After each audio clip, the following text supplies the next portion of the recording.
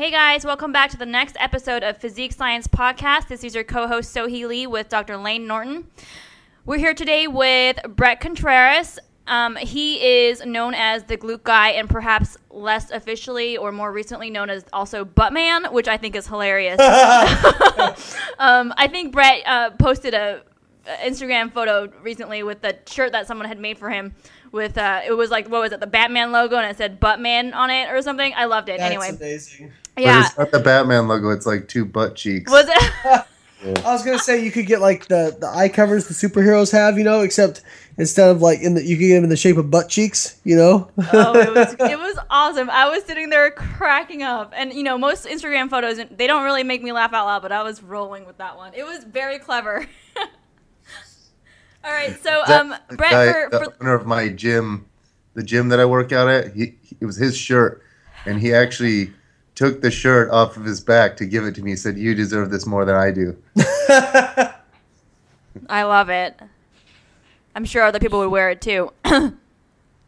So Bret, for the listeners who may not be as familiar with your work, can you tell us a little bit about yourself and what you specialize in, as if it's not readily apparent? Yes. Well, first of all, Lane and Sohee, thank you very much for having me on. I'm a big fan of both of you. And Lane, I even watch all of your workout videos and everything. I sit through all of it. So I've listened to both of you guys. You watch those 30-minute abominations? Wow. I do. Wow. You've influenced the way that I train myself. Thank you. I appreciate it. And thank you for that, because I pay attention to everyone. I learn from everyone, but you can't. It's funny if I ever talk. Powerlifters are very opinionated, and I always will be arguing with the guys at my gym, and I'm like, what about Lane? Then like I use you as an example if they're saying too much volume or too much frequency or too much of this, but. A guy Steve Cleva, he also trained at the gym, and I watched his results as well. And so I'd be a fool not to pay attention to, the way you guys train. And so I've shifted the way I train. I just can't do the deadlift volume. But anyway, I've also learned a lot from you guys over the last couple of years, and the way that I incorporate nutritional recommendations for clients. I do the same if it fits your macros approach.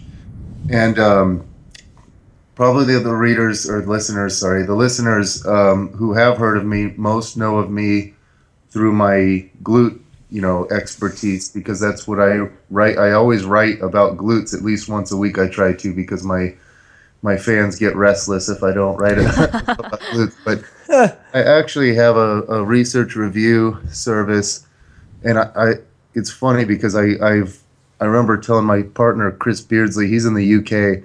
He and I started doing this like 3 years ago, and I told him 3 years ago, this is something I never want to outsource. We could pay someone else to do it for us, but that's not the purpose. The point is to stay current with the research, to keep being an expert. And so every single month I will sift through up to 100 journals, over 70 every single month, and I pick out the best research, and we'll pick 50 articles and summarize them for our readership.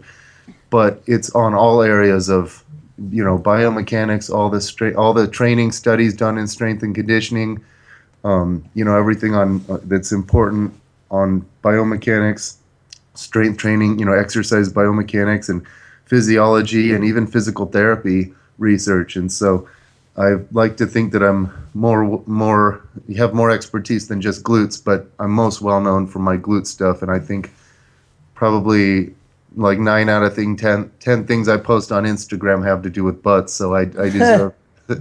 But anyway, that's I'm getting my PhD in sports science. And so the question is, are you a fan of Sir Mix-a-Lot? Yes. That song comes on a lot, just randomly. You must just smile every time. When I'm training people, it comes on a lot, and I'm like, this is just too good to be true. Awesome. So tell us a little bit. So how did you, obviously being known as the Glute Guy or Buttman, that's kind of that's an interesting title, But how did that come about? Like, how did your research and ass come about? I guess. No, but in all seriousness, where did we all, like, I'm very passionate about protein metabolism, obviously, and that's why I did my PhD in. Is this what your research is in, and how did you get real interested in that? How did you get known as the Glute Guy? So, okay, I'm going to try and make this quick. This was October 13th, 2006. So over 8 years ago, right? Mm-hmm.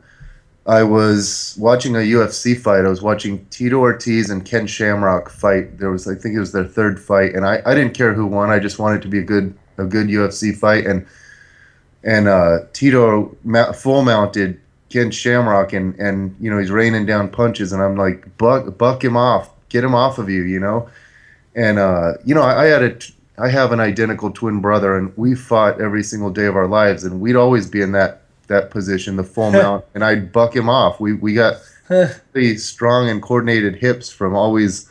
That sounds bad. We'd always full mount each other and buck each other off. So, and then I actually did like 2 years of Brazilian jiu-jitsu training, and so you learn how to get off. You do the hip bump or whatever, and you escape. But Ken Shamrock wasn't even trying, and so as a CSCS, at that time, I started thinking there should be an exercise that people can do to strengthen that motion, so they at least try, so they have the strength and power to try to get the person off.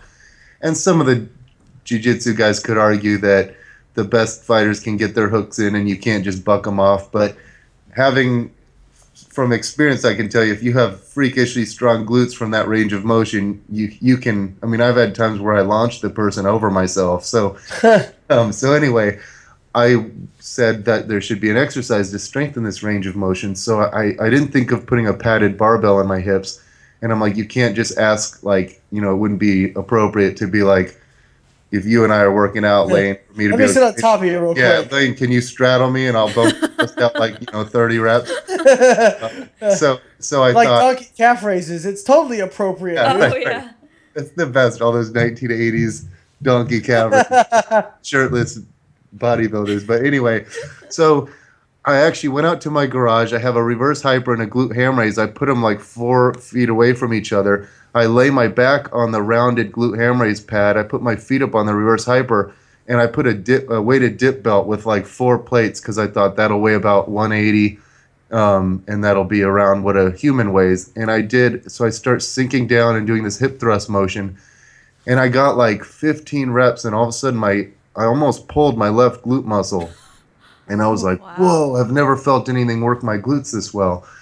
So I thought, I need to popularize this exercise. And then I'm like, no one will ever do this. Like if I told people, put a dip belt on and squirt up onto a reverse glute ham raise and put your feet on a reverse hyper, no one would ever do it. Plus the things can slide apart and you could hurt yourself. So I thought this needs its own machine. So I actually invented a machine called the Scorcher back then. But I never even thought to do it off a regular bench. That took me years to just think, just do it off a bench and put a padded barbell in your lap. Because I had my machine that I had in my gym. And I had a gym in Scottsdale. All my clients my clients saw really good results, and they would urge me, Bret, you should start up a blog. You should start writing. You need to be writing for all the fitness magazines. Your methods really work. And I'm like, I'm too busy training people. I'm tired at the end of the day. I have no extra time. So to make a long story short, I closed up my gym. I started up a blog. Then I got all of our social media and did the YouTube, Facebook, Twitter, Instagram, all that. And now it's years later, and I'm actually now trying to get my PhD in pretty much glutes and investigate there's a lot of disagreements in the field. What are the best ways to build glutes? And so I've done EMG, electromyography on these different glute exercises, which there are problems with EMG, which a lot of people point out, but I actually think EMG is very useful for determining what are the best exercises for a muscle, but there are reasons why you could still have a good exercise and it could have a low, mean, or peak EMG, and it's still worth doing.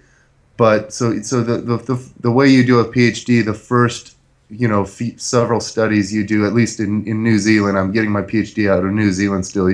The first studies give you clues. They're mechanistic studies to hint at the answer or to help you develop your hypothesis or your training study. And then you do a final culminating study where, in this case, I'm going to do a training study, and I'm going to find out the answer to this question of which are better for glute growth. Is it squats or is it hip thrusts? And then what if you combine the two and do a volume weight? Yeah, and so it's kind of funny. I had to buy an ultrasound machine so I can measure hypertrophy. I was going to ask how you're going to measure that. Yeah. I assume like you're going to do circumference as well. I mean, even though that can be different because of leg mass and that sort of thing, or are you just going to do ultrasound? Well, I was going to do glute girth initially, but I a lot of clients that I train whose butts look way better and their glute girth doesn't change at all. Huh. Because they're shifting things around, Yeah. But that's it. Yeah, because you could lose body fat. And, yeah, that makes sense. What I also would like, it's funny, Lane, you might relate to this. One issue with studies is that you always have to control the variables, so you have to match the volume with everything. But sometimes I wish you didn't. Well, you can get a study published that isn't volume matched, but then I think the peer reviewer, it would be tough to get it published because the peer reviewers would point out. But sometimes I wish we could just mimic, not match volume, and just mimic what everyone else is doing, and just say this is a realistic routine. Because I think you probably could. You just have to really emphasize, what the shortcomings of that research are, and like not a lot of people want to do that. But yeah, I think it could get published. Maybe not have the same impact, but yeah, I understand what you're saying, because that's very true. Like for example, you always hear, and powerlifters do this the most, and it frustrates me because you'll hear them say, don't do that exercise, just do this, just squat. That's right. And I think it's funny because it's usually with glutes. So if you see someone do a tricep extension, I don't see the powerlifters go, just bench, or a military press, just bench, or a whatever. It also depends on what your goals are. I mean, if your goals are just to have a better squat, are hip thrusts going to help you with that more than, say, just squatting an equal amount of volume more? Probably not, just because of the specific skill involved in squatting. But if your goal is to grow your glutes bigger, well, specific for that is going to be an exercise that is specific for that muscle. Well, that's what I would. What's interesting, Lane, is that so I've gotten more feedback about this, over the last several years than anyone, because people feel obligated to email me. So I tell you, there's probably, I would say, maybe like 60% of powerlifters will do hip thrusts and they don't feel much transfer, but there's about 40% who, and just like every other assistance lift, it doesn't keep working year after year after year. Like the more you do it, the more. But initially, I think it teaches some people to use their hips more. Even the last powerlifting competition I went to, the best lifter there, he came up and he's like, "Dude, I got it." He actually found me through you, Lane. It was funny, but he came up and said, "I got to thank you. I've been doing hip thrusts," and he goes, "I don't know how you use your 500 pounds. I just use 185 right now for like 3 sets of 12, and my squat went through the roof." And so what do I tell these people? Like, no, it was probably the placebo effect, or it was probably this. I listen to them. I think it does work for some people initially. It helps them. But you're right.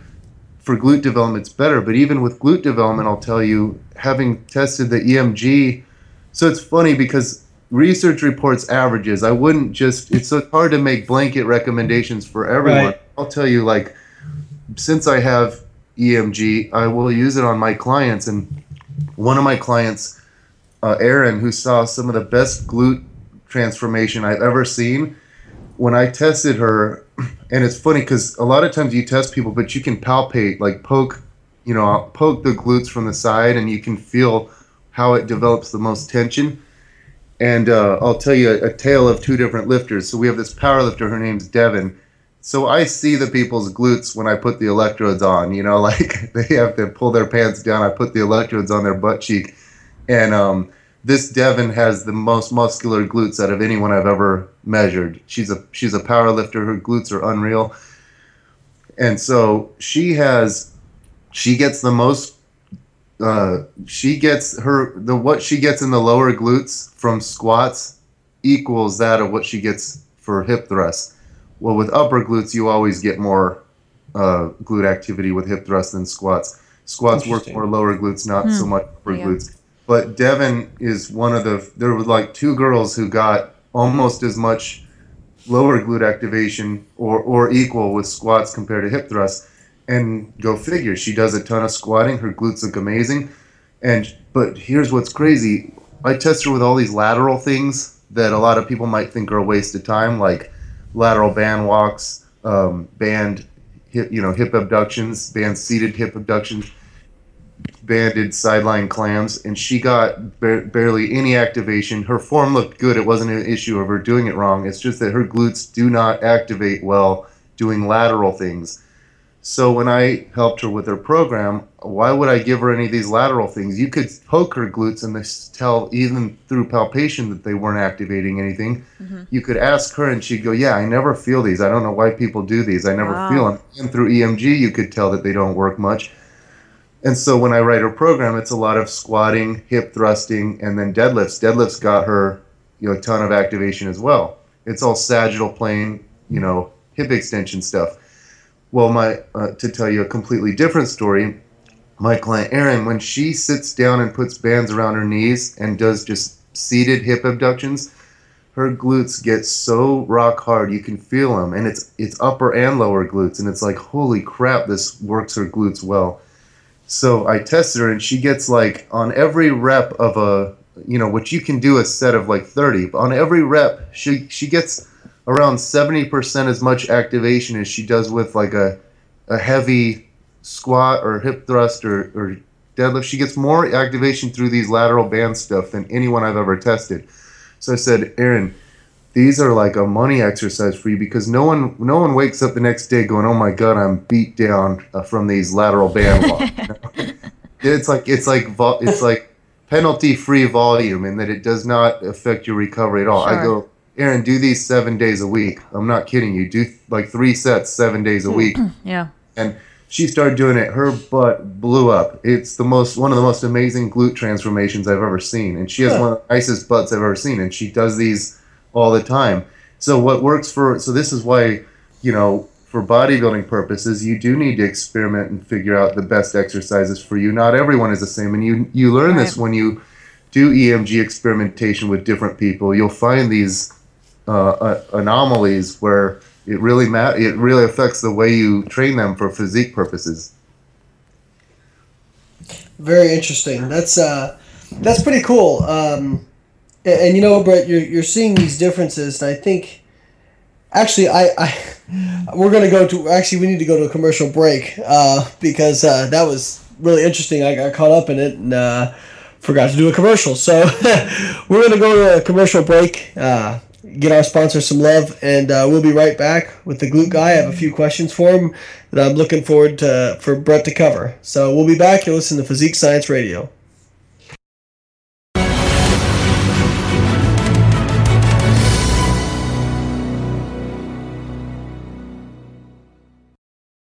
Hey guys, one of the things that's always on my mind is how can I give back to the industry that has done so much for me? That's why we formed the BioLane Foundation. The BioLane Foundation is a philanthropic initiative to raise money for grad school level research that is going to contribute to the fitness industry. And 100% of all your donations will be paid out to students. If you'd like to donate, you can go to biolane.com, click on the About tab, and click on BioLane Foundation, and you can put your donation in through there. Or if you're a student and you'd like to apply for a grant, go to biolane.com, click the About tab, BioLane Foundation, and you can find the applications online there. Thank you guys so much, and I'm looking forward to all the great research that comes from these donations.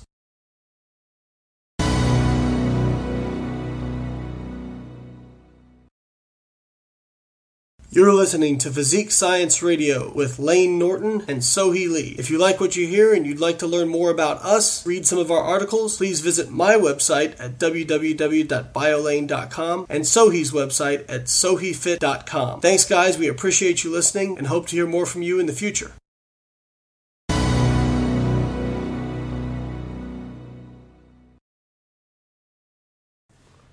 We're back on Physique Science Radio. I'm your host, Lane Norton, and our guest today is Bret Contreras, the Glute Guy, a.k.a. Buttman. And so Bret was telling us about some of his interesting research and just kind of, Bret, I'm like you, and my friend Ben Escrow says the same thing. Every client is an experiment for you. And it seems like you really look at it that way, looking at EMGs on your clients and that sort of thing. I love it. I think that's great. And you talked about how some people got, very little glute activation from certain exercises. Other people got a lot of glute activation from certain exercises. And I posted a video the other day with regards to squats, and I can't remember the guy's name. But this guy is showing he's built a model of a human. Tom Purvis. Yeah, yes. I posted on my blog last week. His name's Tom Purvis. Yep.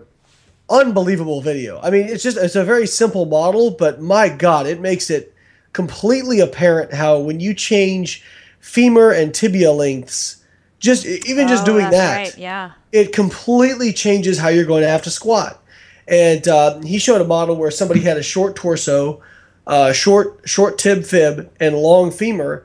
And I mean, it looks like the person's completely folded over during a squat, and so for that person, people will tell them, well, you need to work your quads more. Hit your quads. Do your quads. Well, they can't. There's no way. Yes, of course, if you're having, if you're getting below parallel, there's going to be some quad involvement, no question. But there's nothing that person can do to overcome the hamstring and lower back involvement that's going to be for them for squats. There's just nothing they can do. Right. And that's, that's me. And I'm like looking at it, I'm like, oh, well, that's me. And because the bar has to stay over your midfoot.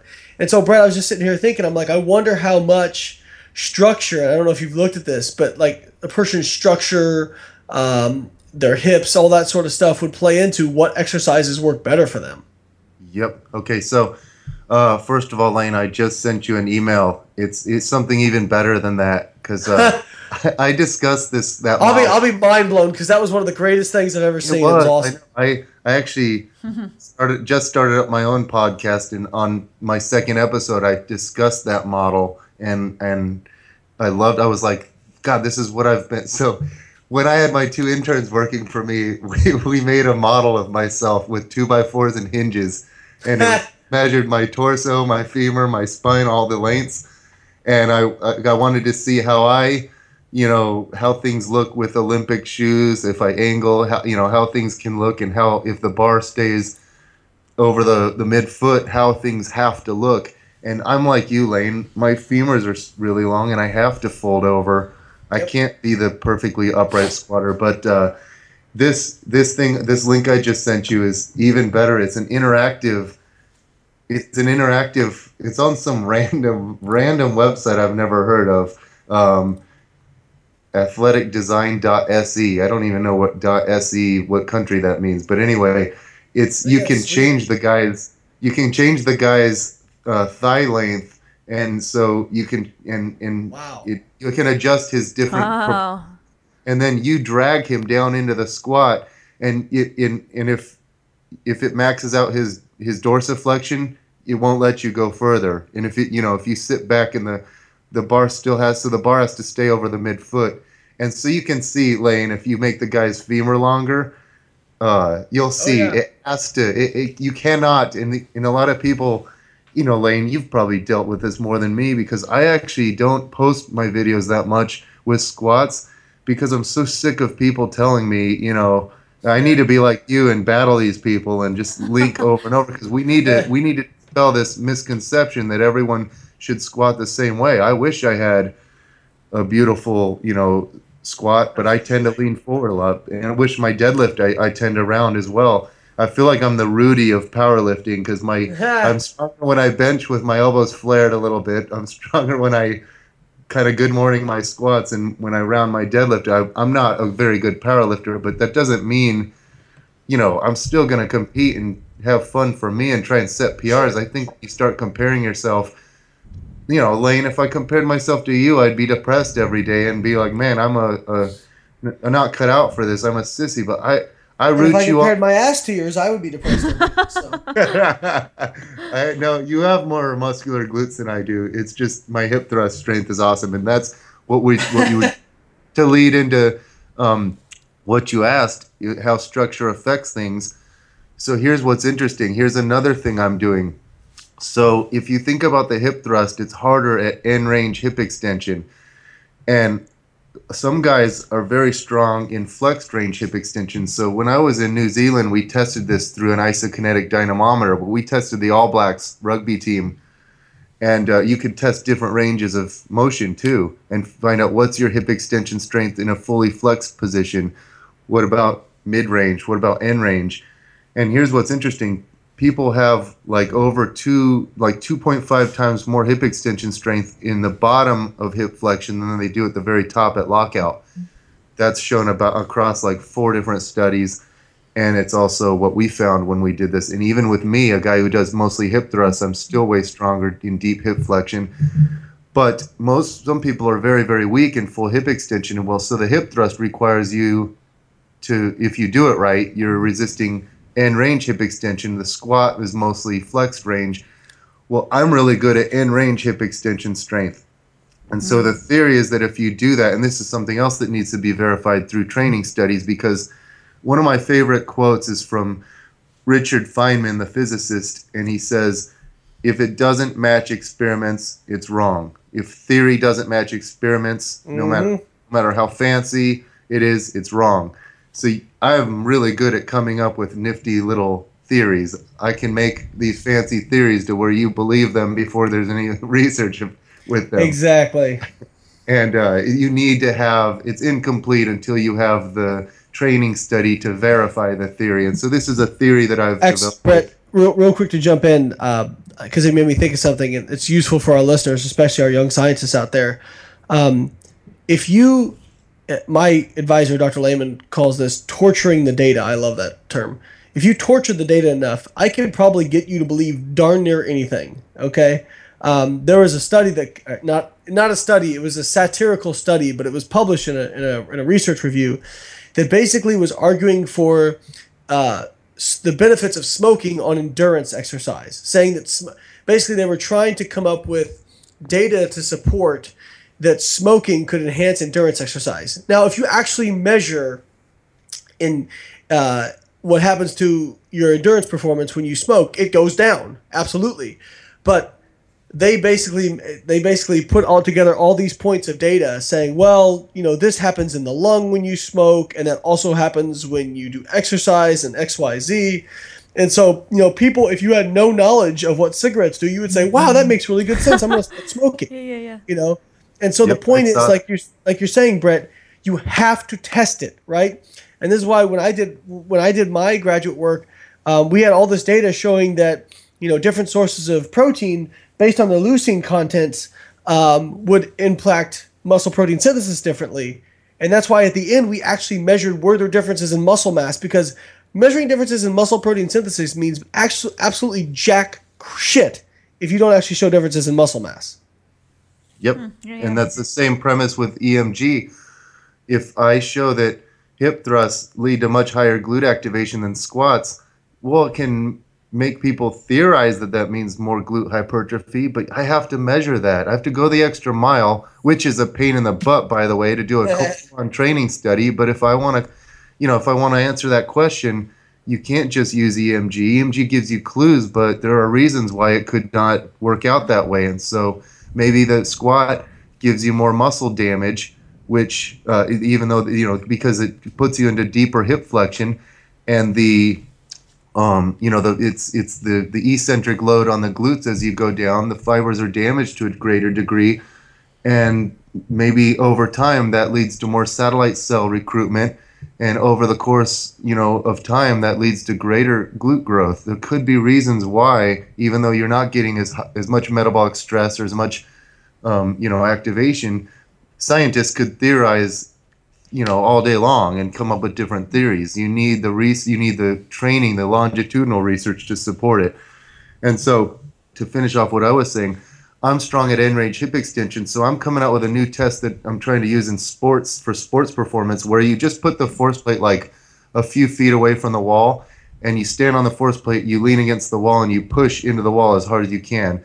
That's going to show your maximum horizontal force production. Mm-hmm. Well, my two interns could squat 515 and 555, and my squat is only, well, right now it's like, I think 425, but the most I've ever done in competition is like 410. I'm a terrible, terrible squatter, but I am 6'4".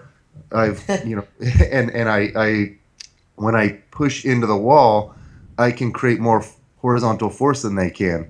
So they're better squatting, producing vertical force from down deep than I am, but I'm better pushing into the wall, and I'm not into these deep hip flexion ranges of motion. So my initial pilot data shows that probably your force pushing into the ground or pushing horizontally, like a lineman might be really good at pushing someone forward, but he might not have the best squat. The two aren't necessarily correlated, but that's a whole different discussion. But to answer you about like your anthropometry and squatting, I need to do a full-on study on this, because this would be very intriguing. But I will tell you that a few of the best squatters that I have with very short femurs, and they're very upright squatters and they can squat a ton, some of them have the lowest glute activation, and some of the worst squatters have the highest glute activation. Guys like you and me, Lane, that fold over, yep. That you would say, and what's funny is a lot of powerlifters would. Well, you're going to have to take the glutes through a greater range of motion to finish the exercise. I don't know if they go through a greater range, because those guys go deep. The hip flexion might be similar. Yeah, they're leaning forward more. Yeah. But a lot of the powerlifters would look at that squat and say, you need to learn to use your glutes better, when that's not the case. The prettier squatters might not need to use their glutes as much because their quads are so strong. Dominant. Yeah, so that's something that would require another study, but some of my pilot data shows that the ugliest squatters use their glutes more than the prettier squatters. Well, I think what's interesting is you get into the problem with people using correlation to prove a point. And so, for example, people will say, well, look at all these great squatters. They all squat upright. They're not upright because they choose to be. They're great at squatting because they're able to remain upright. Okay? They're great at squatting because they have a short range of motion, because their femurs are typically very short. Okay? So for them to get to parallel, it is actually a shorter movement than what you or I are going to have to go through based on our limb lengths. And that's something that people fail to understand and acknowledge. So for the listeners, I've been working with Bret for this is week 4 now, preparing for a powerlifting meet sometime this spring.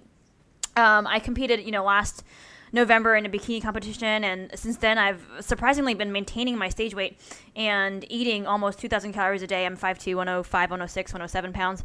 And I had a call with Bret a few weeks ago. He said, you should powerlift now. And I said, well, and then I was like, are you crazy?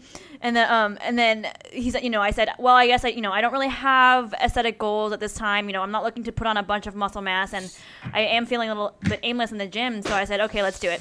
So I've been sending Bret, we wrote a program for me together a few weeks ago, and then I've been sending Bret videos of my squat, bench, deadlift. And, he gives me feedback, I'm trying out low bar squatting for the first time, and it feels so weird, by the way. It will. Yeah, but, I keep saying the bar's going to roll off my back. And he's like, I think you can still go lower. I'm like, I don't think I can. But, it's hard to do because we're doing pretty much distance coaching. But, Bret, I'm curious as to what, for someone like me, I'm 5'2", I've got not long legs at all. Would you say I'm more of an upright squatter, or do you think, because I don't see that when I watch my videos, I don't think of myself as an upright squatter so much. So one thing I will say, I have so much experience training, like a lot of powerlifters have a lot of great experience in training powerlifting, powerlifters and people who are already awesome at squatting. And I'm the guy who takes the bikini competitor who could care less about her strength, or the newbie who's just new to lifting, and I get them to be good squatters, or I bring up their squat strength a lot, and I will tell you that almost I can't think of a single woman who ever, when I first started squatting with them, did low bar. It feels natural to do high bar. High bar feels comfortable. And when they go low bar, it's harder for them to feel stable. For guys, we've got a lot of muscle mass. We kind of wedge ourselves in. Sure. It feels more natural. But for women, some of them it feels natural once you teach them. But others, it takes a while. And some of them, I have 2 clients that I just don't go there. They go high bar.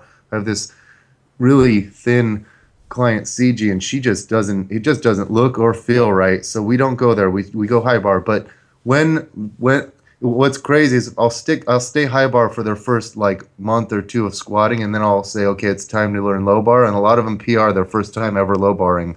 They have to learn to lean forward a little bit more. But your torso angle necessarily has to lean forward a little bit more. So when you're at the bottom of the squat in the low bar, you're going to be leaning forward more, and that. So many people have it ingrained into their heads that that's bad. That means you're doing the squat wrong, and it's not true. You want to use a good blend of your knees and hips. You want your quads and hip extensors to help you with the weight. And so with the low bar, you're leaning forward more, and you're using you want to use as much as you can of all the available muscle mass. And so I would say, Sohi, that you are a very even blend. You would look at your frame and say you're going to be an upright knee-dominant squatter, but no, you've strengthened your hips over the years, and you're going to be better with the lower you can get. You're going to be better that way. That's cool. Oh, okay. And so just so everyone knows, we will be posting these videos of mine in a few months when everything is done, so, to provide some context to this. Very cool. Well, let's take a quick commercial break, and we'll come back. We're talking with Bret Contreras, the Glute Guy.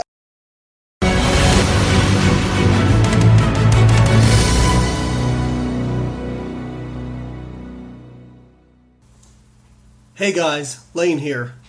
Well, you all know how much I love variety in my diet. I can't stand eating the same bland food every single day. That's why I love www.myoatmeal.com. It's an amazing website where you can go and customize oatmeal. I know. Why would I want to go customize oatmeal? I can eat it right out of the bag. Well, let me tell you why. MyOatmeal.com has 22 billion combinations of flavors and ingredients. You heard me right. 22 billion combinations. Whether you're picking out a pre-made blend or making your own customized blend, they have all kinds of flavors. Want red velvet cake? No problem. Snickerdoodle? You can make it happen. Butter rum? Oh yeah. Cheesecake? You can get it done. And you have all kinds of additives you can add. Apples, raisins, pears, nuts, all kinds of seeds. And you can sweeten it any way you want. Need to eat gluten-free? No problem. They've got it. The best part of it all? The macros are listed as you're customizing your blend, and they change depending on which ingredients you add. Eating a little bit lower carb? No problem. Choose ingredients that make your carb count lower. Need more protein? Add higher protein ingredients. You can customize your blend to make it almost any breakdown that you want, and the prices and macros change as you change your blend. So go on over to www.myoatmeal.com and check out some of the blends that have already been made, or be adventurous and make your own. That's myoatmeal.com. Check it out, guys.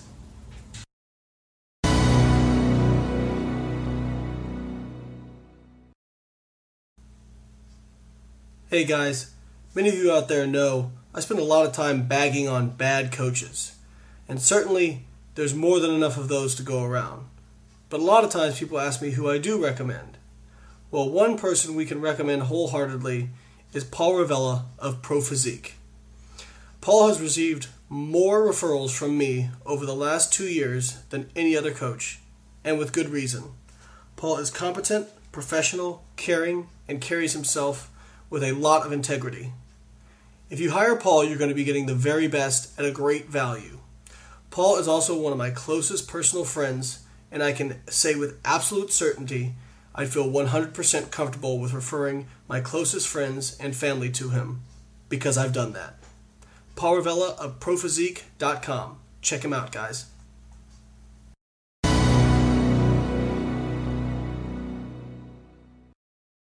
Hey guys, you know me, and you know I love cooking up macro-friendly option meals. But sometimes when I'm always on the go, that's just not an option. So when I'm on the go or can't cook a meal, I love Quest bars. You know I love protein and fiber, and these are packed with 20 grams of high-quality protein and super high in fiber. And it's easy to stay on target when you've got Quest bars that you can bring with you anywhere. They're delicious compared to other bars that taste like bricks and leave you feeling gassy and bloated. So pick up a bar of Quest bars today at questnutrition.com, GNC, and Vitamin Shop. Also, follow them on Instagram at Quest Nutrition and youtube.com/Quest Nutrition for great recipe ideas to keep you on your goals but eating delicious.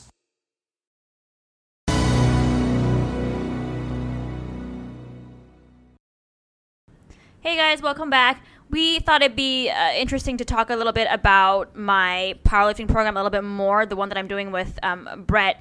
On our commercial break, we were discussing the DUP aspect of it and how, going from an aesthetic goal from a bikini competitor to now an aspiring powerlifter, I think it'd be interesting to talk about how that changes things and how that changes our bodies and our perception of everything.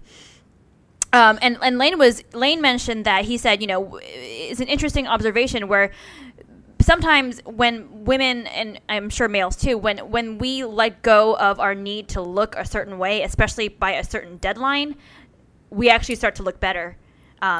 Because which I think is, I totally agree with it.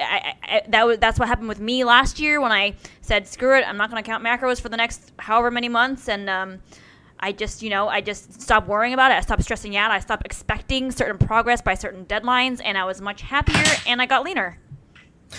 Yeah, I think with regards to strength training, a lot what happens, and you can give your input, Brett, but I think a lot what happens is that, physique goals are not an objective thing. Like, yes, if you look at, somebody who diets and loses 20 pounds, they will definitely look different before and after. But if you're talking about day-to-day, week-to-week, it's a subjective thing. You may look in the mirror and you say, maybe I look better, I can't tell.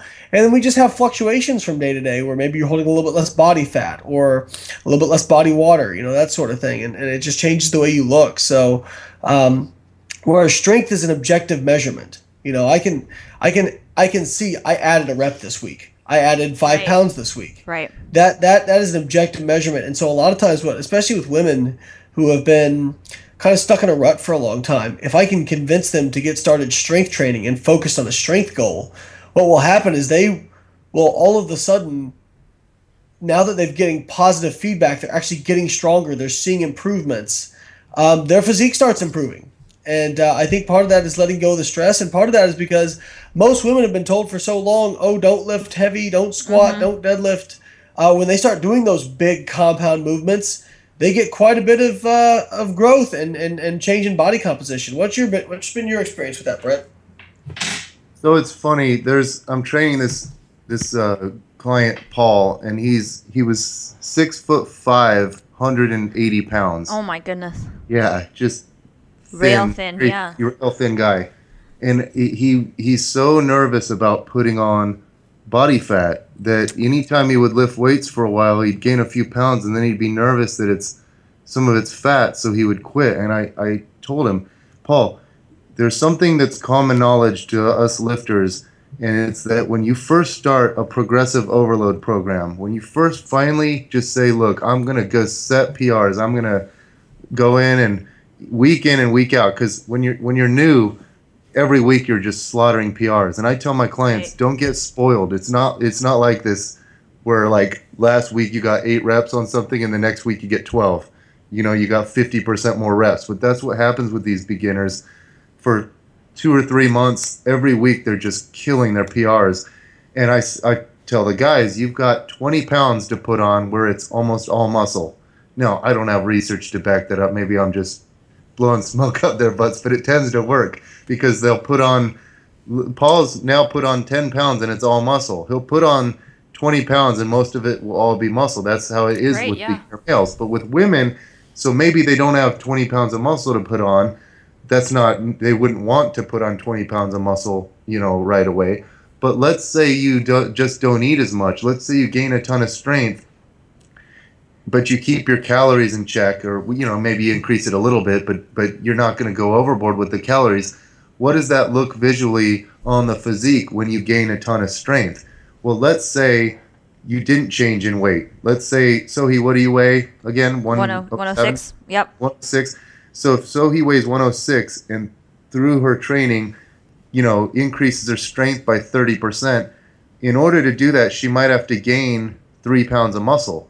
But since she didn't lose or gain weight, that means that if she put on 3 pounds of muscle, she will have had to have lost 3 pounds of fat. Sure. And, I've had female clients that don't change on the scale at all in like a 3-month period, but everything they'll have 2-inch gaps when they wear their old clothes around their waist. And why is that? They didn't lose any weight, but how do they look so different? How are clothes fitting so different? How are their sizes? Their shape is different, and it's because muscle, if you take a pound of muscle and a pound of fat, the fat has 18% more volume. And so if you gain 10 pounds of muscle and lose 10 pounds of fat, that the fat takes up more space than the muscle. So you actually lose shape. You're actually a denser version of yourself. And so I think focusing on strength is so important for women. And not just, when I say strength, so many people think that just means powerlifting, like 1 rep max squat, bench, lift. And it means try to set, the way I train my girls, we keep track of all of our PRs. We have our 1 rep, 3 rep, 5 rep, cool. 8 rep. Good idea. So we want to set PRs on all rep ranges on all of our favorite exercises. So it's, squats, deadlifts, bench press, hip thrusts, chin-ups, rows, all these different great lower body and upper body exercises. If you can continue to do that over the years, your physique is going to keep looking better and better. Yeah, and I really think that speaks to the importance of, regardless of what your fitness goal may be, the importance of actually trying to continually get stronger in the gym. Even if you are trying to lose fat, I think there's this misconception out there that if you're losing fat, you shouldn't, you should expect to lose a ton of strength, which I think is the norm, especially with, competition preps. But I think the new norm should be that you should be trying to get stronger from 1 week to the next. And which is what, a lot of my clients experience, and which is what I'm experiencing right now too, especially with smart programming and proper nutrition. Did you? Yeah, I think you wanted Sohi to shed some light on her powerlifting program. Yeah. Oh, yeah. man. So Sohi, tell us what you're doing. It doesn't have to be sets and reps and that sort of thing, but give us kind of an overview of things. Well, so I'm right now. I actually love this change of pace because I have not back squatted for years, probably, 2-3 years, because I'm just a better front squatter. I'm very quad dominant. I have terrible ankle mobility, and back squatting, I was just like, well, it makes me nervous. I'd rather front squat. And the whole thing with front squats, if it gets too heavy, you can just dump the weight. And I normally, especially with my home gym now, I'm lifting by myself, so it's easier for me to do. So I started back squatting. Right now, I'm starting. I've got 4 days of full body programs a week.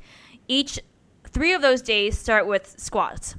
So today is going to be 3x5. And then, Thursday is 3x3, and then Saturday is 3x1. So there's a DUP aspect of it. And then I bench twice a week and deadlift twice a week. And then everything else is filled with 2 days of glute bridges and some rowing and other accessory work. So to begin, again, keep in mind, I don't like publicizing my starting numbers because they weren't very great. But my starting numbers with the back squat, I believe, was like 95 pounds. And this was with the Adidas powerlifting shoes that you recommended, Lane, which I love, by the way. They're really growing on me. And so, very good. Yeah, I started. Probably helps with your ankle mobility as well. Oh, yes, it helps with that too, and it's helped me getting adequate depth, I feel like. So, and then this past Saturday, I just squatted 135, which for me is huge progress in 3 weeks. That was the end of That week is 3. huge progress. Yeah.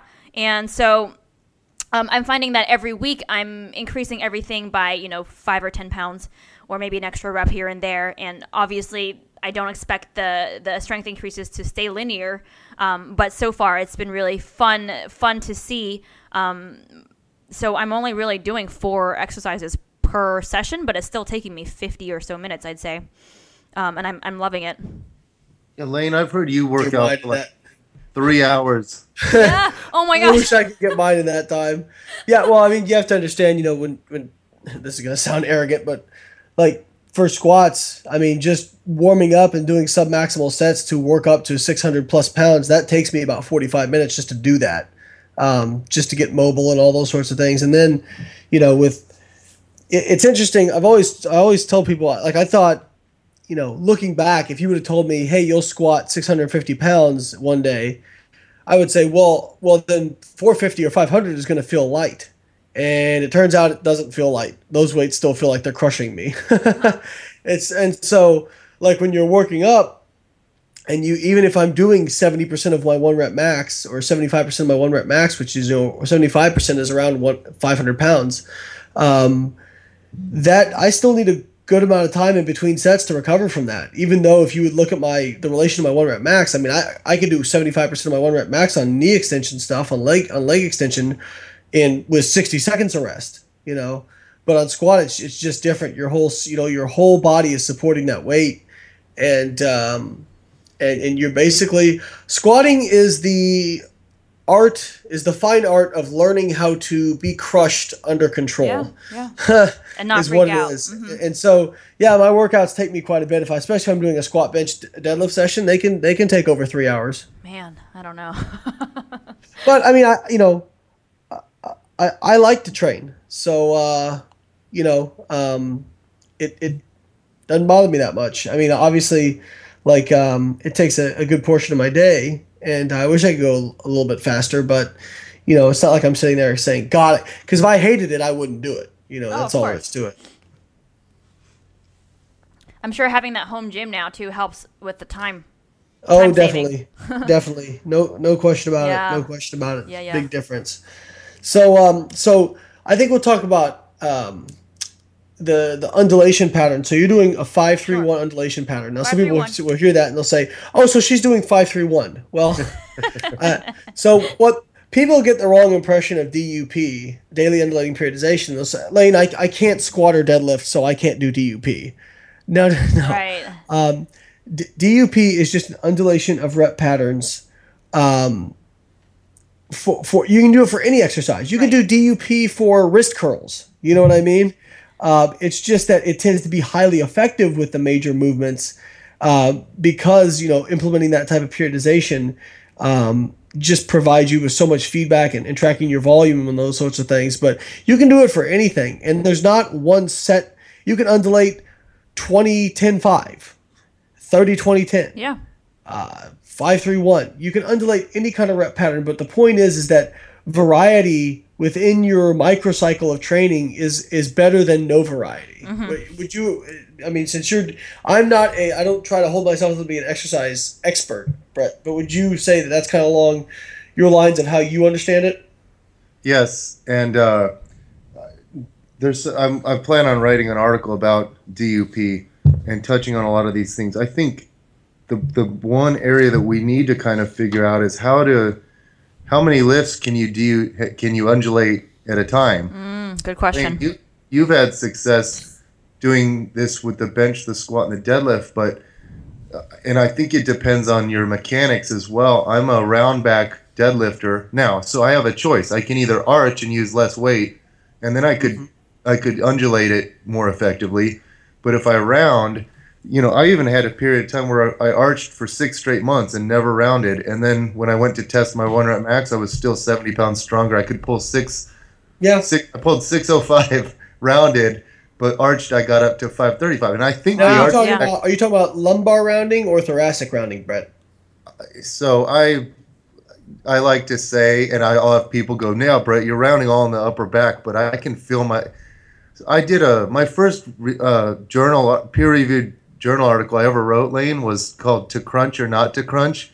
I Yeah. read 400 journal articles on the spine and the discs, so it's something I'm very familiar with. But there's this study by Adams in 1985, and he was a spinal researcher. He showed that just limiting 2 degrees of end range flexion on the discs limited the bending stress by 50%.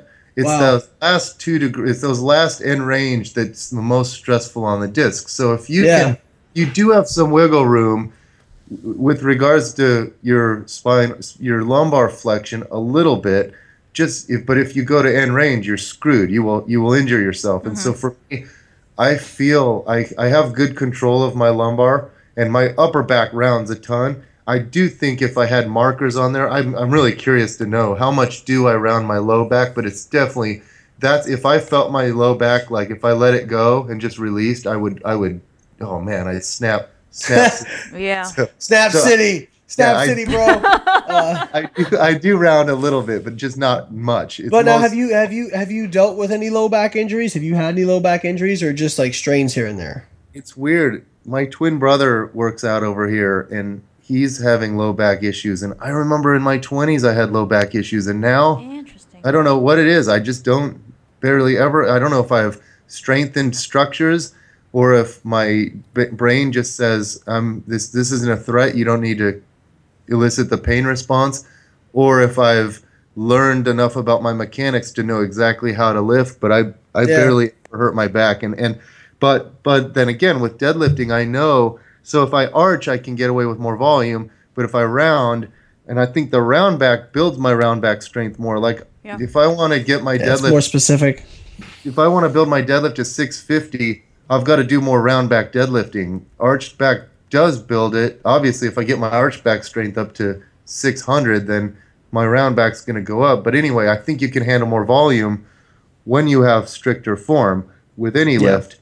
And so, but you can undulate. You can do squats, bench, and deads at the same time and undulate all three and do them all several times a week. I think for me, Lane, I think this is a very, very important aspect of learning how to maximize your strength, is saying, okay, we all want to be like our heroes. I love watching Lane Norton lift, and I want to learn from him, but I'm going to experiment on myself, and the squatting volume works amazing for me, but I can't handle the bench volume you do, especially these two-a-days, because my arms get so sore from the low bar squatting. If I did high bar squats, it doesn't beat me up as much. Yeah. And I've tried altering. You're talking about the brachialis, the pain right in between the bicep and tricep. Yep, this arm pain of death. Which, by the way, Lane, it's funny. I brought this up at the powerlifting gym, and 5 different guys that were there at the time, 5 different guys were like, "I get that too," and it affects people's bench more than their squats. Interestingly, but and also with deadlifts, I think I do best when I deadlift twice a week. I think people need to learn their best frequencies. But I think those can change over time, is what you would say. Absolutely. So I want to take a couple points with this. And so I think the important thing to point out is you can still undulate rep patterns even if you're doing 1 time a week or 2 times a week. It's just that if you were making like 3 different rep patterns, like for example, if I did deadlifts 2 times a week, which is actually what I'm doing right now, you could do undulations of 3, but it would just be, you would do, like, let's say you were doing, let's say we're doing 5-3-1, right? So first day of first week, you do 5, second day, 3, first day of the next week, 1. And then the second day you could do 5 and then 3, 1, kind of going through like that. Now, obviously, it can get a little weird in terms of how your programming lines up with your other lifts. That can be kind of weird.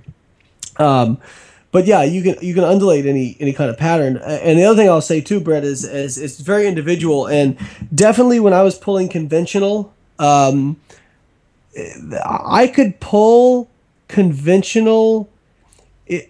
I don't want to generalize, but my best pulls were with a straight back, or a straight lumbar, and probably a rounded thoracic.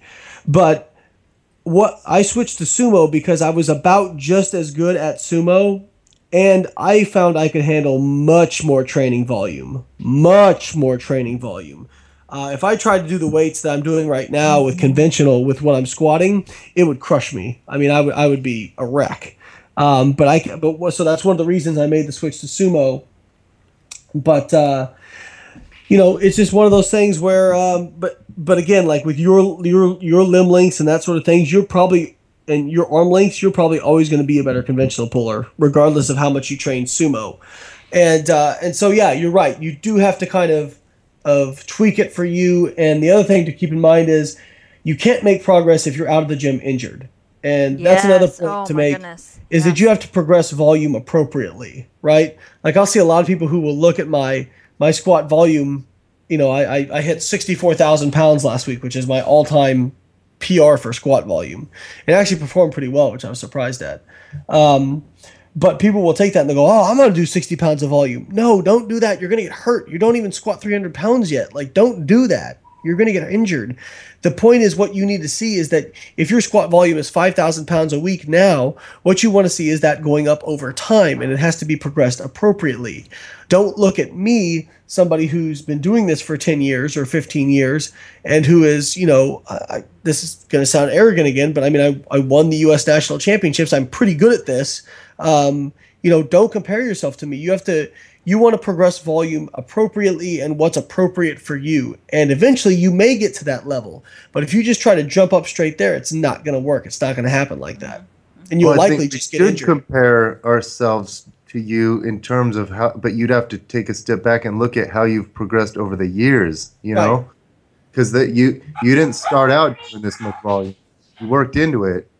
So I think it's good for a guy like me. If I looked at what you were doing now, because I will squat 3 days a week, but I haven't been doing the 5 sets of 7 and things like that. It's more like 3 sets of 8, then 3 sets of this.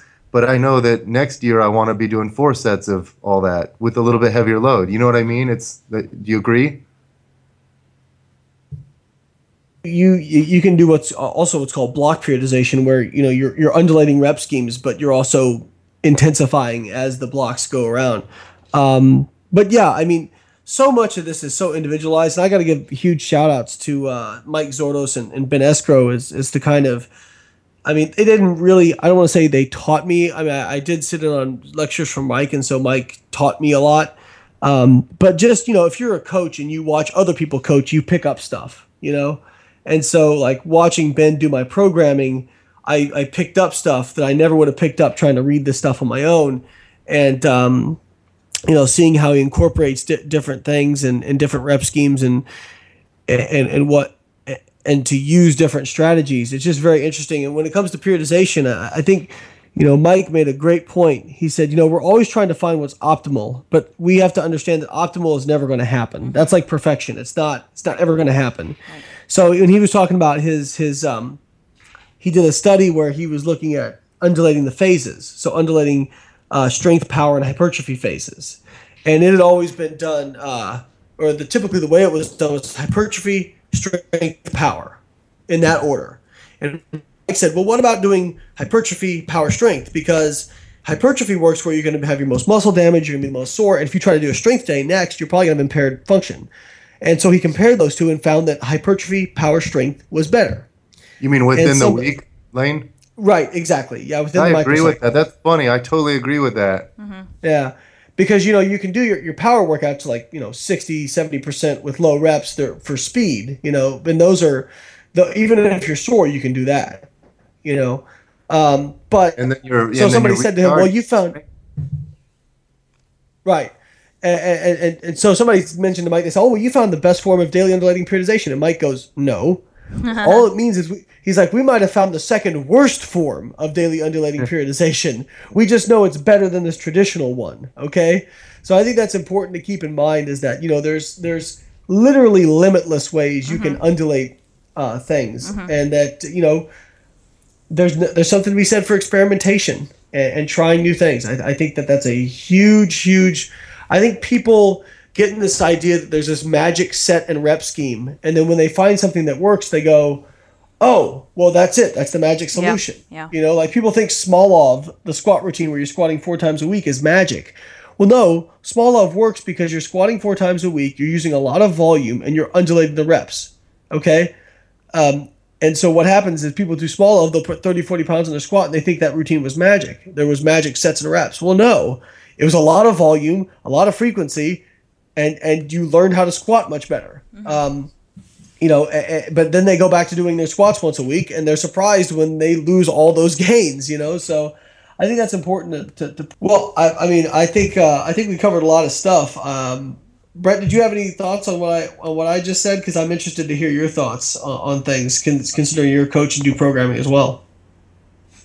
So I think one way to kind of bring this podcast to a close would be to kind of combining, like, let's say some of the listeners out there are bikini competitors or female physique competitors, or even males who want to bring up their glutes or something like that, but they also like powerlifting. And I think it's important. So I listened to your guys' last podcast, and Lane, I heard you talk about volume load being the significant driver with hypertrophy. And yeah, I agree with that. Like, over the long term, you've got to be using more volume. If you want, like, for me, it's funny. People will think there's some magic way to make muscles grow without doing the hard work. And like, for me, I've been lifting for, God, since I was 15, so 23 years, 23 years of lifting. If I want a muscle to grow, any muscle, my quads, my biceps, whatever it is, say I want my biceps to grow, they're used to doing a certain amount, and I've got to do a lot more. Now, I've never been a fan of just saying volume load, because I remember years ago, my friend Tony Gentlecore had on his blog like a deadlifting volume contest, and some people figured out that they could just do like 135 for like 20 sets of 20, and they could kill everyone, rather than, that would be a lot more volume than like doing 600 for 5 sets of 5. Right. But the 600 for 5 sets of 5 would be better for hypertrophy than 135 for, I would think. Do you see what I'm saying, Lane? The advantage goes to the light, really light loads, but progressive overload, if you can do 500 pounds for 5 sets of 5 right now, and then next year you can do 520 pounds for 6 sets of 6, you're going to look better. Your muscles you're going to be more muscular. That's imperative. That's correct. But if you have a certain muscle that you're trying to maximize the strength of, then I don't think you should try to get all your volume through the heaviest compound lifts, because those also kind of drain the system a little bit. There's certain exercises that they can be added in a couple times a week without much penalty. Like, they don't compromise your overall recovery. Pick some exercises for those. Like, say, and what Sohi said when she quoted Brad, she said the 3 mechanisms of muscle hypertrophy with muscle damage, mechanical tension, and metabolic stress. Well, I like the metabolic stress side of things. Pick some exercises that get you the burn, that get you a pump, and finish off the workout with it. And Lane, I think that's kind of similar to what you have in your fat program, which I've never done that. But your whole premise is do the heavy lifting, increase your volume load over time, and then add in specific specific stuff for the exercises you're trying to grow. So in my case, since most people come to me because of their, they want glutes. So all of my programs always involve squatting and deadlifting.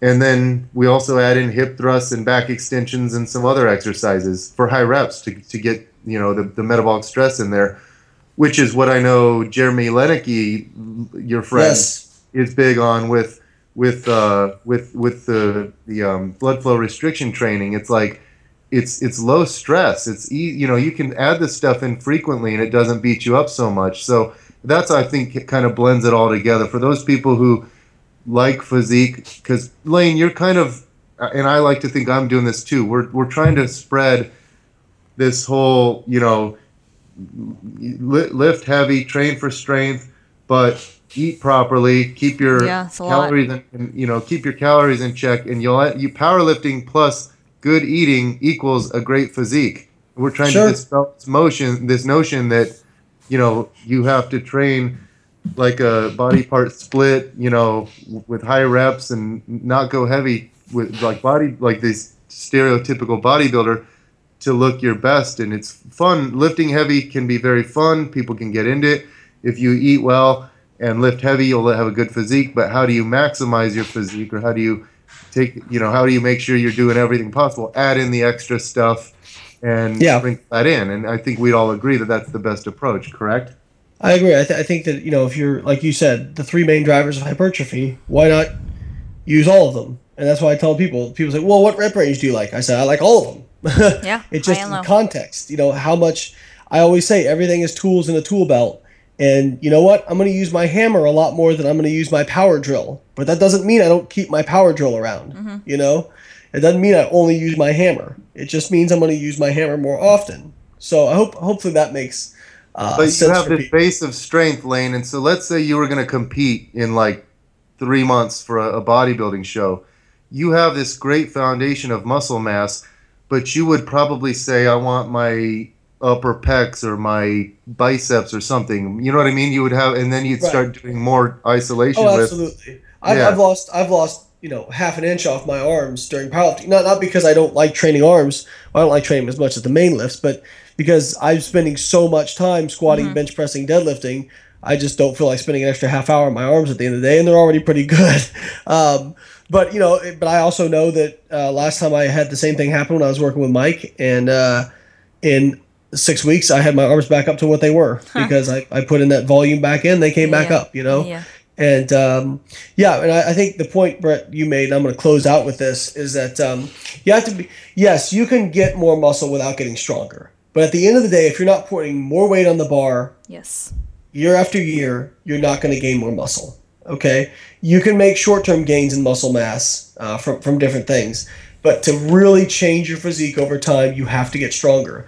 And also look at it this way: if you get stronger, maybe that 12-week block you spent really focused on strength, you didn't gain as much muscle as you could have straight up if you were just doing a pure hypertrophy-based workout.